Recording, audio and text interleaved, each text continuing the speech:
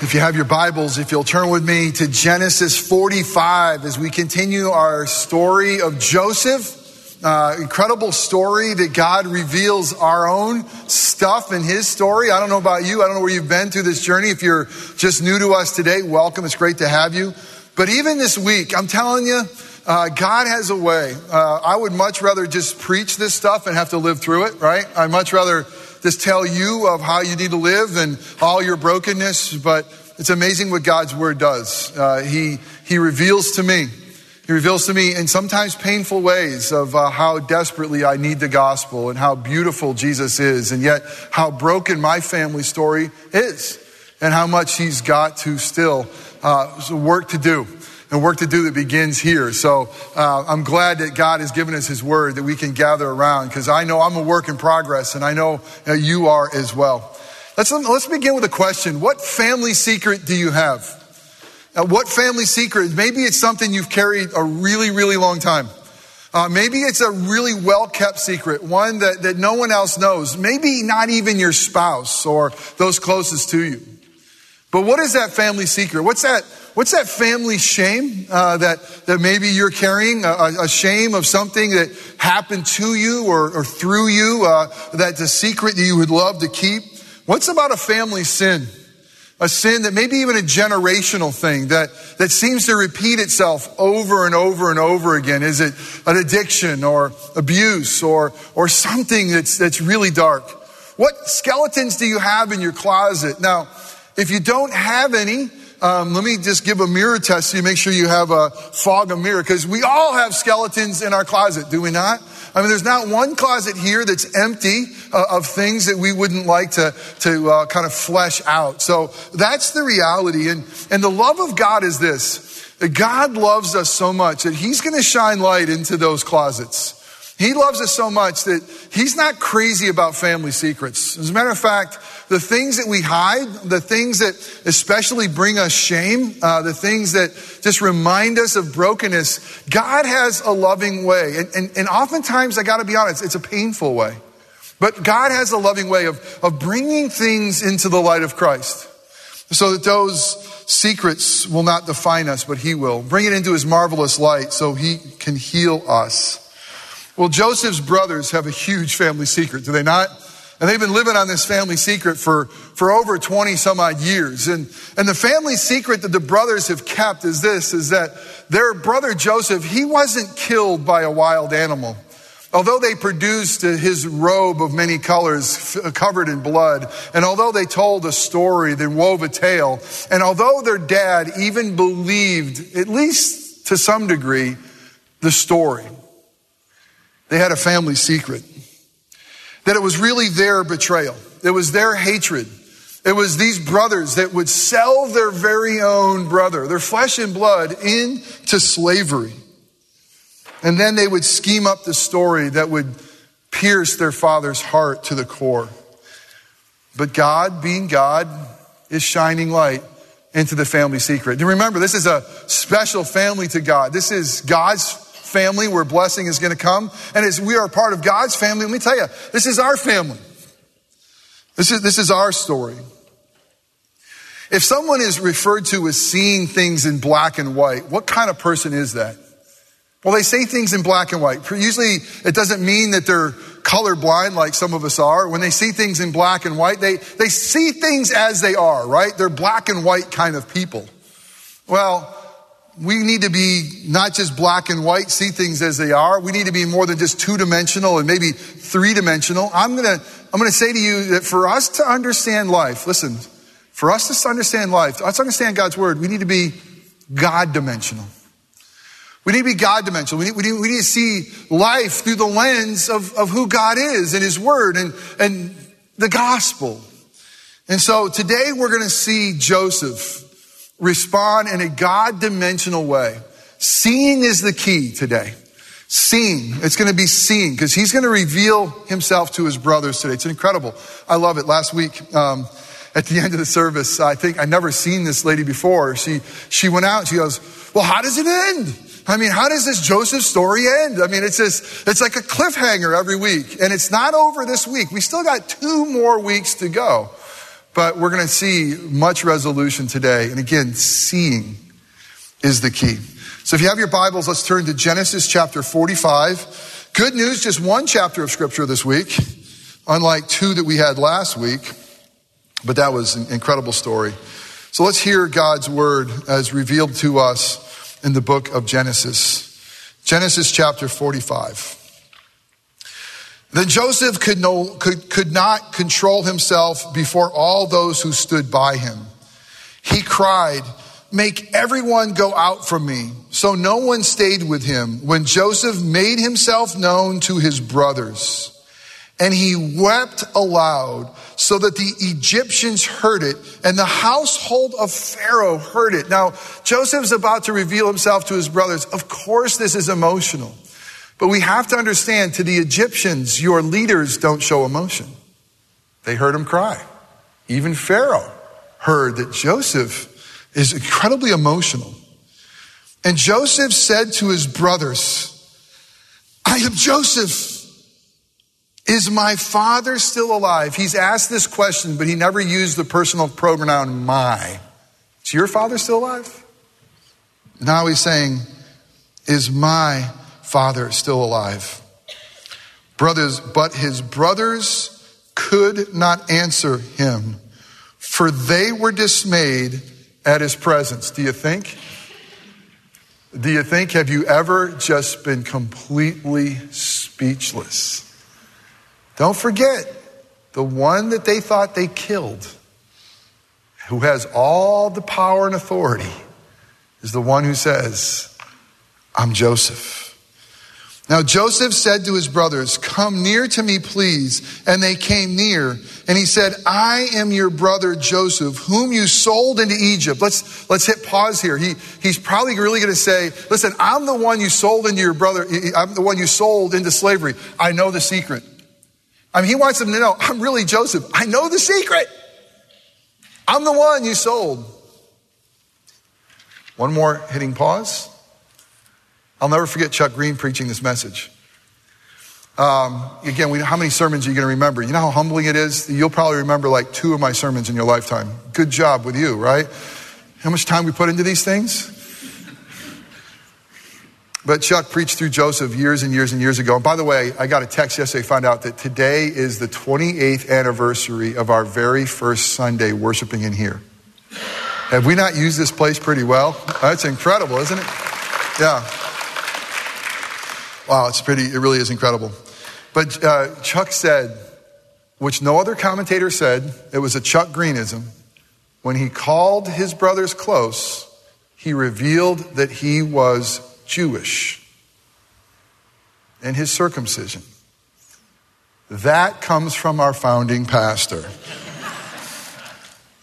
All right.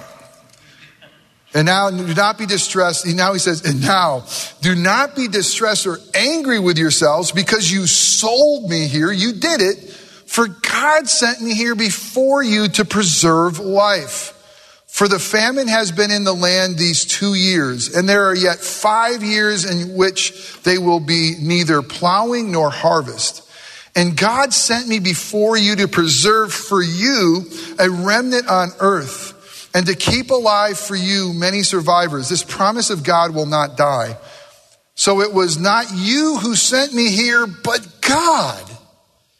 He has made me father to Pharaoh and lord of the house and ruler over all the land of Egypt.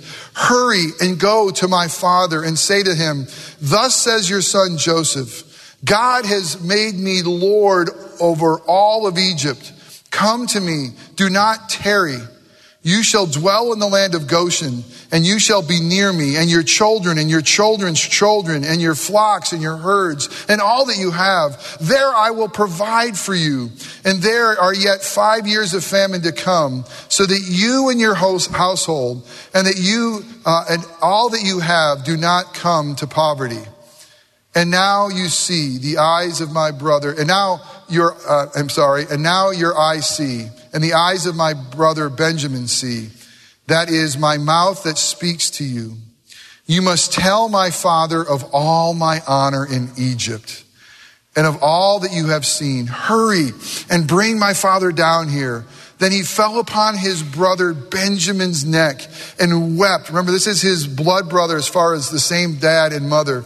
And Benjamin wept upon his neck. And he kissed all his brothers and wept upon them. And that his brothers talked, and after that his brothers talked with him. You think? Wow.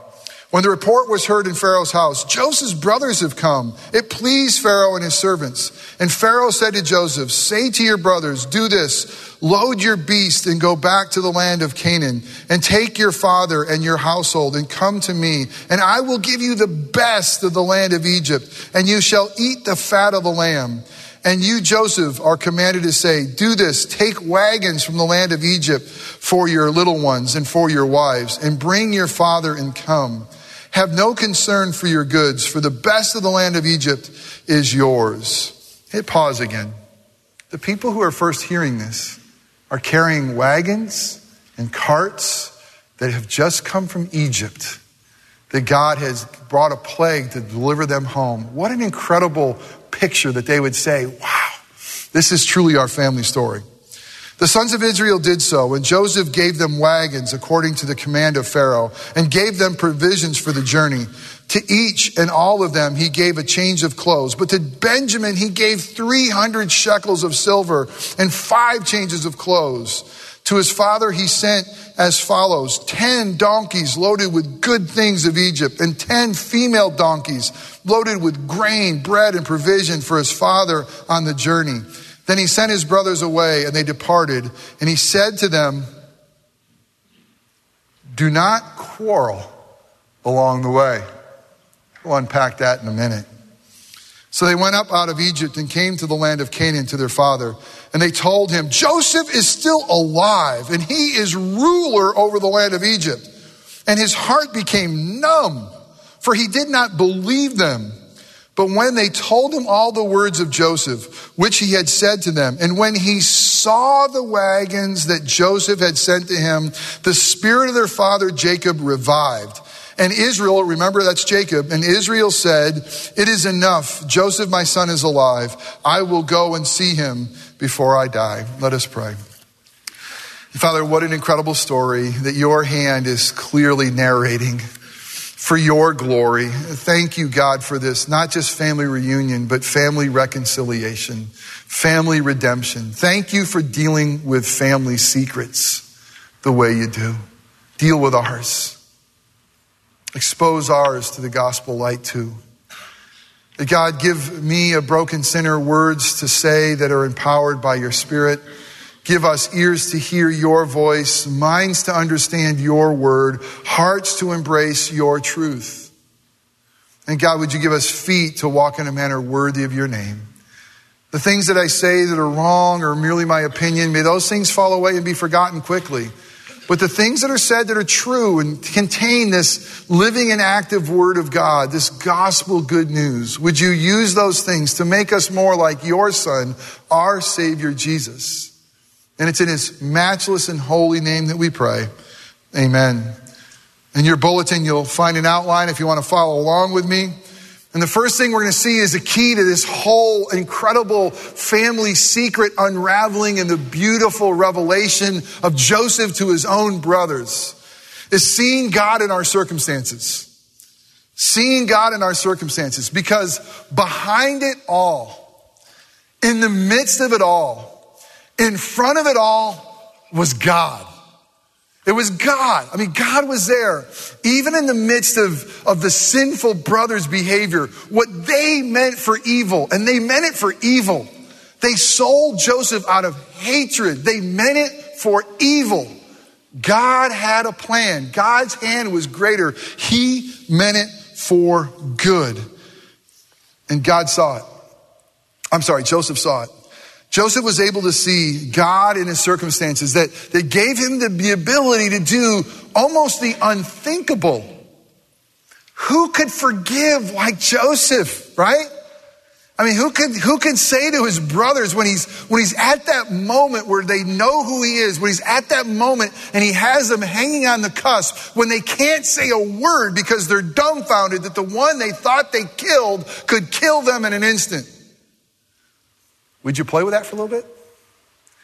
Would you just not like want to bow up and just have a few moments of just joy with that? Would you not just want to just like have them be putty in your hand for a minute? Would you not want them to squirm around and cry like a baby? He's going to have none of it. Why? Because he sees something greater than his own pain. He sees something greater than being revengeful. He sees God. He sees God in his circumstances, so much so he says, I love it. He says, listen, you sold me into slavery. He's not letting him off the hook. He's not winking at sin. He's not, playing that it didn't happen. You sold me, your brother, into slavery. And yet it was God who sent me here before you. And yet it was God. It was God who did it.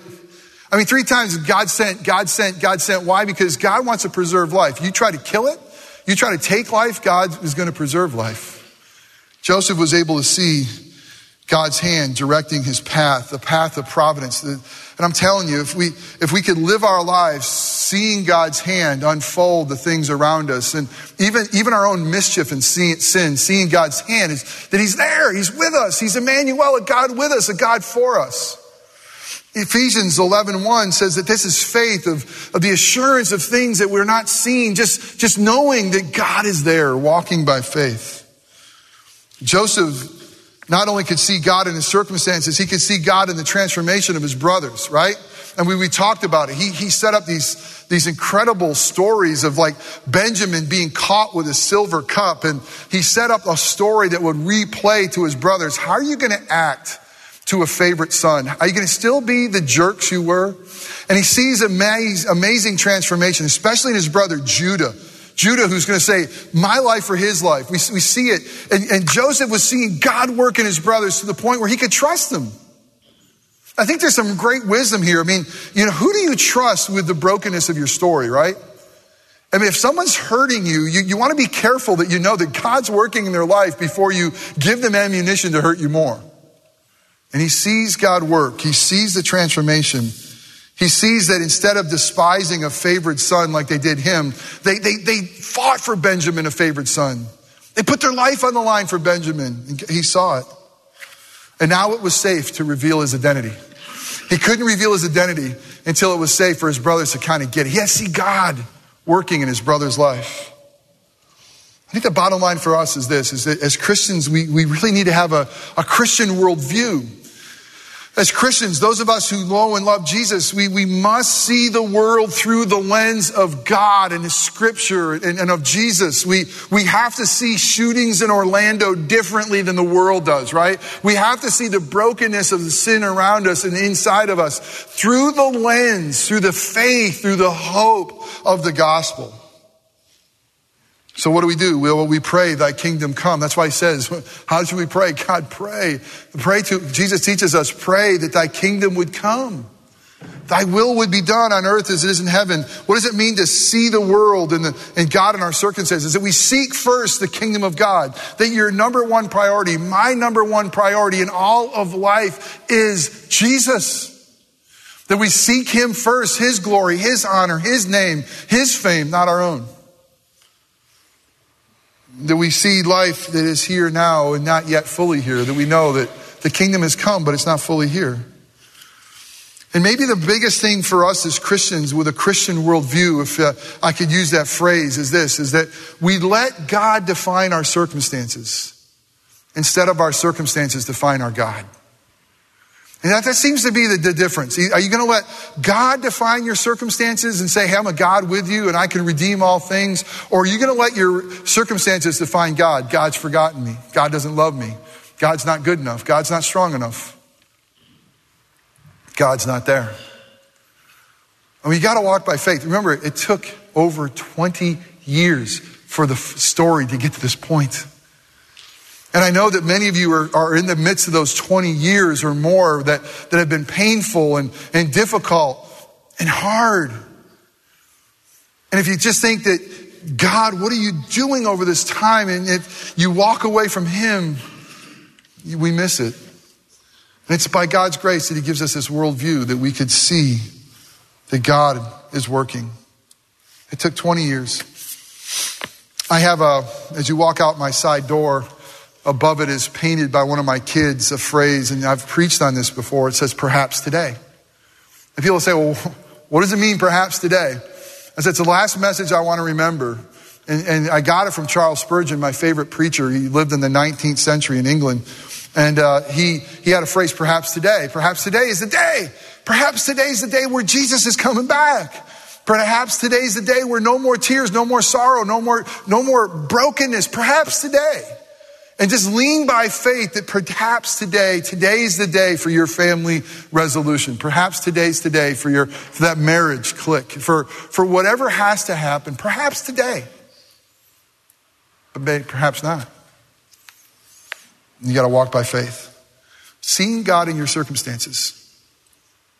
If you don't see it, no power, no hope, despair.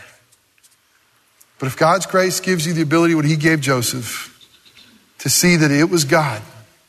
What you meant for you, it was God. Second thing is this, seeing God in our success.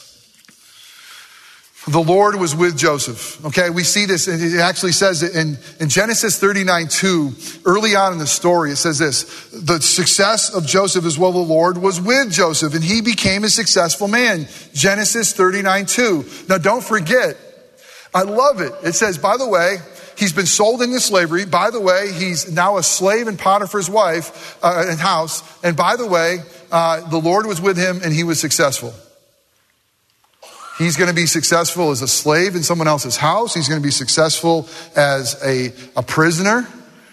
He's going to be successful in all he does. Let God define success. I love the fact that it doesn't say when he rose to become the number 2 man in all of Egypt, he was successful. God says your success is this. Success is that I am with you.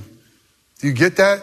Your success in life is equated to God Emmanuel being with you. Success is about him and his work in our lives. Seeing God in our success, the Lord was with him. That God enabled him to interpret dreams. What made Joseph so Joseph-like? What made him so incredibly special? What made Joseph special was that he had this unbelievable ability to interpret dreams. But what does Joseph say about that ability? God gave it to me. He's basically saying, I got nothing. I got nothing. I could do what I do. Why? Because God enabled me to do it. If you could do what you do and balance a ledger sheet, if you could do what you do and teach a class, if you could do what you do and diagnose an illness, if you could do what you do and legally read through a document, if you could do what you do and whatever God has called you to do, it's because God enabled you to do it. And the big and the small. The third thing we see in this seeing God in our success is that God not only was with him and enabled him, that God sent him. It's unbelievable. It's not his brothers. It's that God sent him. It says 3 times in that passage in 45, God sent me before you. God sent me before you. Why? To preserve life. God was doing something. It was God. He was going to save a remnant. God's promises will not fail. It's God. Joseph knows the reality. Joseph is not a self-made man. There is no self-made men or women that God will say are successful. In his eyes, the people who are successful in God's eyes are God-made men and women. That they know the reality that if you have the ability to sell something, you have the ability to do what you do, it's because God has given you that. Say thank you. And realize it's him who made you. I love the fact he even says that God made me a pharaoh, like a father to the pharaoh. God did that. I mean, I'm like the man, but God did it. God made me ruler over his household. God made me. I'm a God-made man. I rule over all of Egypt. Joseph knew that God was behind all of his success. And yet, you know what I love about this story? I just love it. Here's Joseph, man. He's like, bros, God sent me. Fellas, God made me. Guys, God enabled me. God's done it all. Now listen, when you see our Father, when you see my Father, would you tell him of all the honor I have here? Don't you love that? I mean, don't you love the fact that here's a boy who can't help but tell his daddy that, man, your son's done well, man. I mean, You should see the honor I have here in Egypt. You should see I'm like the man. I'm the one that God called here. And I love that, because I understand that. I understand that as a man, that just to have your dad say, hey, well done. I know for some of you that's not a reality that will ever happen. And I think the more important for all of us is to hear our Heavenly Father say what he said to Jesus, and in Christ what he says to us. Hey man, well done. So that's what he does. He's going to give, he can say, well, let's listen, make sure you tell my dad how well I'm doing. But then, here's the reality of our story. Do you not see yourself as Joseph in the story? Isn't it natural for us to say, how do I act like Joseph? I mean, I think that's kind of probably something telling about, well, at least me. Let me take it off of you, put it on me. I always want to be the hero, right? I always want to be the good guy. I want to be that guy, right? Oh, it's me. How am I going to be like Joseph? And remember, the goal is not to be like Joseph. The goal is to love Joseph's God. But if we really get the story of success, here's the beautiful, interesting thing. We're Joseph's brothers. I mean, that's where we got to place ourselves in the story. What does success look like for them? Well, success looks like to them is this. They messed it all up. They messed it up royally. They were terrible. And yet God still provides for them. I mean, that's success. Listen, that's success. It's not like try harder to be like Joseph. The reality is if you made a huge mess of it and yet God provides. There's a severe famine, but God causes this strange ruler in Egypt to find favor with them and give them their stuff back. They scheme and they sin, and yet God's grace triumphs even over their schemes and their sins. You know what success looks like for us? We make a mess of it and God just makes it by his grace and the gospel beautiful. Our failings in the way we parent, our failings in the way we live, and yet we see God provide. He sends rain on the righteous and the wicked alike. Do you know how gracious God is? I mean, not only do we got to give God glory in our success, but we have to realize we're Joseph's brothers and we owe it all to Jesus. And then you see Jacob or Israel. For him, it's like seeing is believing. When he was told your favorite son, Joseph, man, he's alive. He's like, his heart's numb. He's like, I can't, what? And it wasn't until he saw the wagons. It wasn't until he saw what God was providing that it says that his spirit was revived and he started getting it. And he says, man, unbelievable. Joseph is alive. I'm going to go see him. And here's what I want you to know about success. God does exceedingly more than we could ask or imagine. He had written off Joseph. He was fearful he might lose Benjamin. He thought he already lost Simeon. And that's just our God, doing more than we could think or imagine. But for Jacob, it's sad. For this patriarch, seeing was believing. And Jesus says this to you and me, those of you who are believers. More blessed are those who haven't seen and yet believe. More blessed are you who believe in the midst of difficult circumstances that Jesus is there. John 20, verse 29. And then lastly, seeing God in our failures and in our forgiveness and in forgiveness. Let me tell you something that you don't know necessarily or that you don't live out. Well, I say that because I don't know and live out very often. We got to see this. This is incredible. There's beauty in your brokenness. Whoa. There's beauty in your brokenness. Can I tell you that your brokenness has a way of, through that brokenness, magnifying the beauty of God's grace? I don't think we'd ever understand who God is. I don't think we'd ever understand the depth of his love for sinners like us. I don't think we would get it if we didn't understand that we were broken. And it's in the midst of the brokenness that you can see that our shattered lives somehow reflect and refract a beauty of God that would never be seen unless we were broken. I mean, it's true. It magnifies the glory of God. We just never know the depth of his love until we know the depth of our own depravity. Joseph tells his brothers, it's crazy. He tells his brothers, do not be distressed or angry with yourselves. How in the world can someone forgive that much? What are you holding on to? What are you unable to forgive? What is like drawing the line? No, I can't go there. That's just, one of the things that I had to wrestle with is this is part of my family story is that I had a grandmother, had a godly grandmother and one who was not so godly. And this other godly grandmother, she had the ability to say, "You're dead to me." She had the ability to see someone who had wounded her. And I know that she was left by her father at childbirth. And I know that she had some really deep wounds. And those wounds produced a pretty bitter woman at times. And when she was good, she was very good. And when she was bad, she was awful. And that what she could do with hate was something like I've never seen before. Because she could fuel hate. And she could hang on to hate. And she could use it as a lever.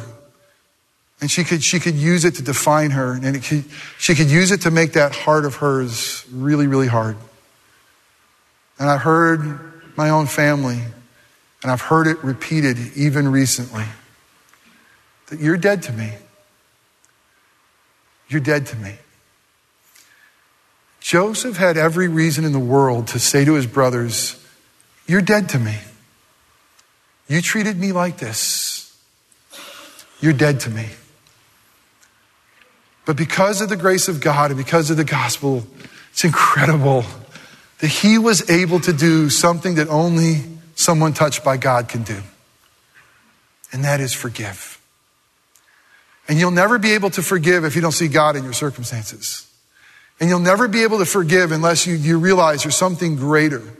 If you're going to let the sin against you define who you are, you're going to become a mean, bitter, cold, broken person.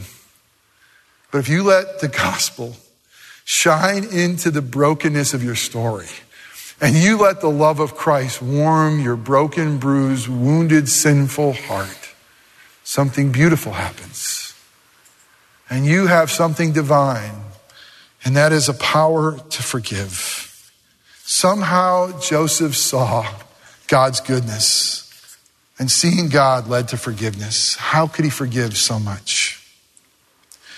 But there's another part of this that we have to see. And he says to his brothers something really interesting on their way home. He says to them in verse 24, listen, don't quarrel among yourselves. Do you love that? How many times you've been on a family vacation in the car and all you're doing is screaming at each other, right? I mean, they're going to head back and they're going to have a lot of time to be like quarreling with themselves. And you know what he was saying? Here's what he's saying. Forgive yourself. He was saying that you have to forgive yourself. Do not play the blame game on the way home. How easy would that have been for self-justification? I told y'all so. I knew it all along. I thought that guy might be Joseph. Or the what if game. I mean, how many what if games do you go, well, if you didn't do this, that would have happened. And what would have been happening? I mean, really would have been a lack of celebrating God's grace and goodness. It would have been a lack of that. And it would have been all turned on themselves. And they would have been self-justifying. They would have not have been forgiving. And all of a sudden he's like, just becomes this mess of argument. And he says, listen, don't quarrel with yourself along the way. Why? Forgive yourself. Because God was there in the midst of it all. Forgive yourself is basically saying forgive and move on, but you can't do that until you repent and believe. But if you repent of your sin and believe in the gospel, you are forgiven and free. You're free, you're free. God doesn't want your past sins to be what defines you. He wants the grace of God to define you. Some of us have the hardest time forgiving ourselves. Some of us have found the strength to forgive others, but just haven't found the strength to forgive ourselves. But that's not the gospel. The gospel is you got to forgive yourself. Love yourself. Love your neighbor as yourself. You can't love your neighbor if you're hating and loathing yourself. I know I've been there. Jesus tells a story in the Gospel of Luke, chapter 7. There's this Pharisee, this religious guy, invites him for dinner, and he doesn't really love Jesus much. He's really trying to expose him. And at dinner, the party gets crashed by the town harlot. The town harlot shows up and she's making a huge scene. She's weeping all over Jesus' feet and she's washing his feet with her tears and drying it with her hair. And I mean, it's like a social faux pas. And this religious guy saying, this Jesus dude, this guy can't be for real. He doesn't even know who's touching him. He doesn't know who this girl's reputation is. If he was so good and mighty and godlike, wouldn't he know that this is the town whore that's actually like touching all over him? And he turns to the religious guy and says, let me tell you something, Simon. You haven't done any niceties to me. You've shown me very little. And this woman can't stop loving me. Because she, although her sins are many, has been forgiven much. She loves much because she's forgiven much. But those who are forgiven little, you love little. If you have little love for others, if you have little love for God, it's because you've been forgiven little.